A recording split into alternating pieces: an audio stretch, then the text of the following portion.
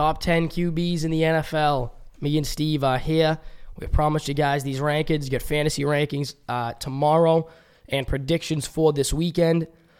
My ranking, Steve, I'm going to tell you, I didn't do any order. I can't do an order. This is the first year in the NFL where there's no clear number. I'm going to say Russ is number one, but there's no clear listing after that. Yeah. But yeah, let's. No, it's definitely tough. Yeah, you want to throw 5 out and I'll throw 5 because I have no order. So yeah, no, I actually made an order and it was very tough. Look, I think this set of rankings was tougher than any fantasy rankings we did to this point. And in the power rankings too, I mean, those definitely get complicated at points in times. But I mean, if we're putting guys in a specific order, it's very tough. A lot of people look at a lot of different things when it comes to evaluating the quarterback position. I'm going to start at 10 and go to 6, and then you can kind of hop in with some. And I just got to say, this guy was my 11, and he's just outside the list. I hope to see him inside the top 10 next year because he is a good quarterback in my eyes, but Wentz just missed the top 10. Yeah, same for me. So at 10, I have Kirk Cousins. He just played really well. I mean, I know we talked about throughout the year just kind of being in the prime time, being in the spotlight, and getting Minnesota to the promised land. But I have to put him at 10. At 9, I know you Pats fans aren't going to like it. Tom Brady, guys, he's just not as effective as he was. I know a lot of people don't think that he's declining, but if you can sit here and tell me that Tom Brady is as good now as he was 3 to 5 years ago, you're wrong. That's just not right. And I try not to have a bias whenever I do my rankings. I love the game of football. I love my New York Giants, but I just am a complete football fan, you know? Yeah. 8, I got to put Jimmy G right above Brady. And that was really tough for me, but Jimmy G has won some big games this year, Lou, so I can't discredit him for that. 7, I don't know how you're going to feel about this, but this guy has showed signs of promise, and the coaching situation that he's in really doesn't benefit the wins and loss record. I know wins and loss is a team stat, not a quarterback stat, but at 7, I got Dak Prescott. Yeah. And 6, it was so hard to keep this guy outside the top 5. I just think that the way the NFL is kind of transitioning into a different league, seeing guys with different kind of talents and personalities and what makes them great. And clearly, if this was a couple of years ago, this guy is top 3 without a doubt. But just right now for this year, Drew Brees at 6, and it really any guy 6 to 1 is a top guy, you know. Yeah. But just like I said, if we have to give him a specific ranking, I'd put him at 6. Yeah, and it's funny because I remember even if you go back to 2013, you could say it was Peyton, Brady, Brees, Rodgers, Roethlisberger, Rivers, Luck. and Luck. Those were the best. Those were the best. And it was Brady was up here, Peyton was the next guy, and then it was Brees, Rodgers, and Ben all fighting for that next spot. Now it's not like. Now it's like there are guys that are so inconsistent. Like Watson beat Tennessee, but I mean you had 2 picks and it was a close game. Like it's not like there's no definite top 10 guys. So I agree with you on a lot of them. I have Dak, I have Cousins, I have Jimmy G, I have Brady, and I have Brees. Yeah, so there we go. We at least we got the same names. You know what I mean? Yeah. I'm gonna hop in 4 and 5. I went back and forth with so much, just continuously looking at this list because I'm trying to make it as accurate as I think it could be and trying to make it accurate for you guys.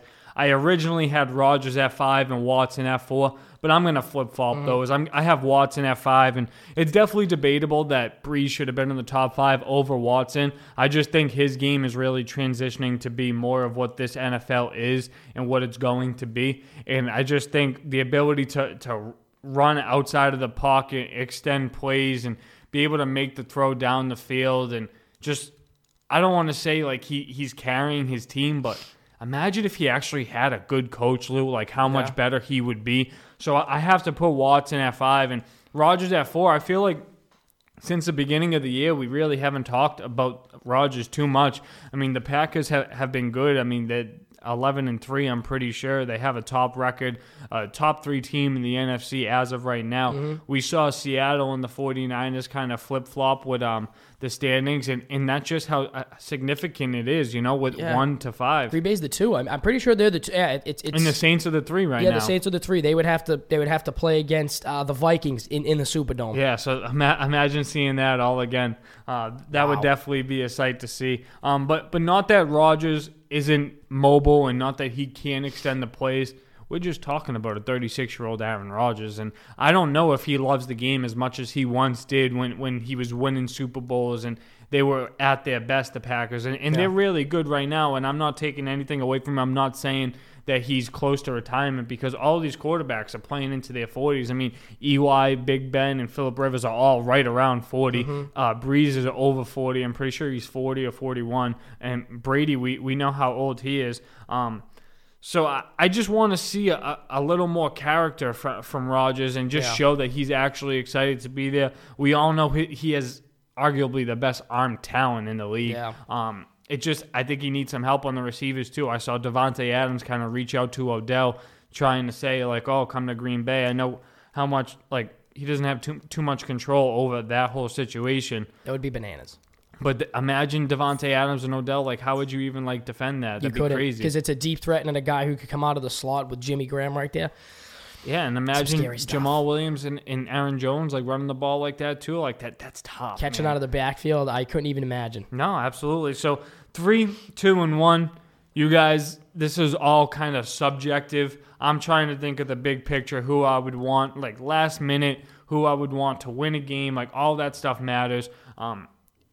And I have to put Lamar Jackson at 3. Very tough because he is changing the quarterback position as a whole. I just think that this is a one-year thing. Just need to see some more consistency. And the guys I have at 2 and 1, we've kind of seen more than 1 year. I do think Jackson, if he continues to play this way over the next couple of years and this Ravens team continue to be good, he can easily take that one spot. But like I said, Lamar Jackson at 3-2. I have Mahomes. I have to put Mahomes above Jackson just because he's one of the best arm talents I think I have ever seen. Easily. And I think he can be one of the greatest when it's all said and done. I mean, even if he coaches with Andy Reid, if Andy Reid's his coach for another 5-6 years, how good he's going to be. He's going to have a bunch of winning seasons. We're gonna talk about him in the highest regard. But a guy that we talk in the absolute highest regard, he's a playmaker, he's a cheat code, he's a video game, Russell Wilson. No. He's my MVP. Very tough to take it away from Lamar Jackson. I'm just trying to think of when I'm thinking of the team. I think of Russell Wilson coming down the field, winning the game in the last second drive. He always thinks that there's a chance, and not that I don't see that from Lamar Jackson, but he hasn't really been put in that moment. And like I said, I just got to see the consistency. So those 3, 2, and 1 guys, I'm not knocking by any means.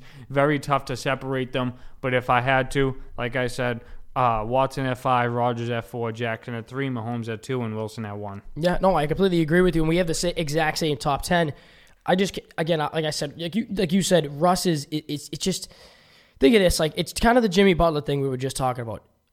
Russell Wilson is the 30th ranked O-line. He has a guy who is punt returning as his number 1 receiver, a guy whose draft stock plummeted to the second round as his second best wide receiver. Will Dissly had 3 catches in the NFL before he got to Russell Wilson and was not great in college.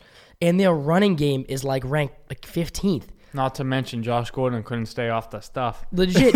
And it's just crazy to think not to say everything's made for Lamar Jackson and Mahomes, but both have better O-lines than Russell Wilson. Both have better weapons than Russell Wilson. And both, I think, have better. They both have coaches that make game plans just for them. I feel like a lot of the Seahawks game plan is on the defensive side. And running the ball, too. Yeah, exactly. And then they're like, Russ, you want to just do that thing? Toss a little sprinkle there. Yeah, you want to do that stuff where you just run around and then no one can cover you and you just make a crazy throw. Yeah. You can't script and you can't teach that. And just the leadership that he shows and to will that team, they're not that much different from last season. So something cool I really learned this past week, and I'm always trying to learn about the game of football just to kind of make my understanding even better. So the Seahawks actually practice Russell extending the play when they're doing scout and stuff like that. They make sure that the tight ends and the linemen are blocking for extra seconds so there's no holds or things like that if Russell's getting outside the pocket. And they always do the drills for the receivers to kind of continue to get open. And I feel like that's why we see so many times where it's a 40-yard bomb to lock it downfield or Metcalf downfield because it's after they're done with their routes, they just run straight, and how many guys can stick with them the whole play? It's very tough to cover. And you don't know where they're going. It's just absolutely. Russell impromptu. And you know what's funny is, just one other thing I wanted to mention. I didn't think the Saints were... I still don't... It's like when every NFL team has a narrative, right? Like every year the champion has a narrative. Like when the Pats won the year that Brady got hurt. I mean, not got hurt, he was suspended. It was like they're underdogs, they're suspended, they think the footballs had something to do with it. Yeah. They come back and they win it. Last year, Brady's done, Gronk's banged up, they have no real weapons, they win it. And now this year it's for the Saints. It's like Drew Brees was hurt, he was out. He breaks the touchdown record. They've been screwed, not screwed. I wouldn't say they were screwed last year. The Minnesota Miracle, Brees got screwed. That was a complete screw job. But now it's like they've had the shot, and now it's like they have a real shot to do it again this year, and like he's broken the record, and they got momentum. I just feel like the storyline is adding up for them to win it. Yeah. I don't want to. I hate to say that I don't want to see Brees win it, but like I don't want to see the Saints win it. I'm not a big Saints guy, especially after the Super Bowl with the Colts. That's when they went downhill for me. But I just feel like the narrative, you could start to see the narratives building. Like gearing up too. Like they just claimed Janoris Jenkins from the Giants. I think that's a solid number 2 corner with Lattimore. And then instead of having Eli Apple, the guy that gets picked on the other side of the field, he can move to the slot or be a third or fourth corner. So I feel like that's really good depth at the position. I do feel like something for the Saints that is going to be troubling is losing their depth on the defensive line. I mean, they lost a first-round pick in Rankins. They lost a first-round pick in Davenport. Yeah. And both of those guys were having great years to this point. So I want to see guys like Yamada like step up from the defensive tackle position. And they have another guy, Hendrickson. Like he's consistently solid, but he's not great, And if you double team Cam Jordan or chip him, it's just tough to get to the quarterback that way. I'm excited to see the playoffs pan out and the rest of the regular season finish. I was happy that we got to do this list right before the playoffs, just to kind of see like which of these guys are going to really make their team rally and get them to the next step, get them to the promised land, and that's kind of either playing for a wild card or playing in the divisional round, whatever it is. I mean, I think a lot of teams really just rely on the quarterback position. So, and it's getting hot. Like whoever gets hot going into the playoffs, usually that's why San Fran might have peaked. Yeah. I mean, if say God forbid Cleveland beats Baltimore for a second time, there goes some of the momentum. Like Kansas City's getting hot at the right time. Yep. Buffalo's getting hot at the right time. Houston, Green Bay's a little slow, but they're winning. And then Dallas, maybe this is, you know what I mean? It's just funny because this is the first year I feel like I don't know who's going to win. Absolutely. No, I absolutely agree with you. Like usually it's like, okay, the Pats are the favorite in the AFC, but like they might not even get a bye. Like I think if the Chiefs went out and the Ravens went out, like the Pat. I mean, I guess it all depends on what happens Saturday versus the Bills. Yeah, and I'd like to see, like I said, what I want to see is I want to see Baltimore and Seattle in the Super Bowl. 2 guys that are not off script, big defenses, or them or the Kansas City. I mean, I'd like to see that. That'd be a high flying Super Bowl, a lot of points. But you know what we got to do after the season? Top 5 all time at just about every position. I don't know. We probably won't do linemen, like linemen. Look, we've been raving about that. We definitely want to put together an all-team list. Would it be in the 100th season of the NFL? They're putting together a bunch of guys that believe should be on the team, and this isn't really something that's going to be factual. Just our opinions of what we think that those could be. So those are coming in the next couple of weeks.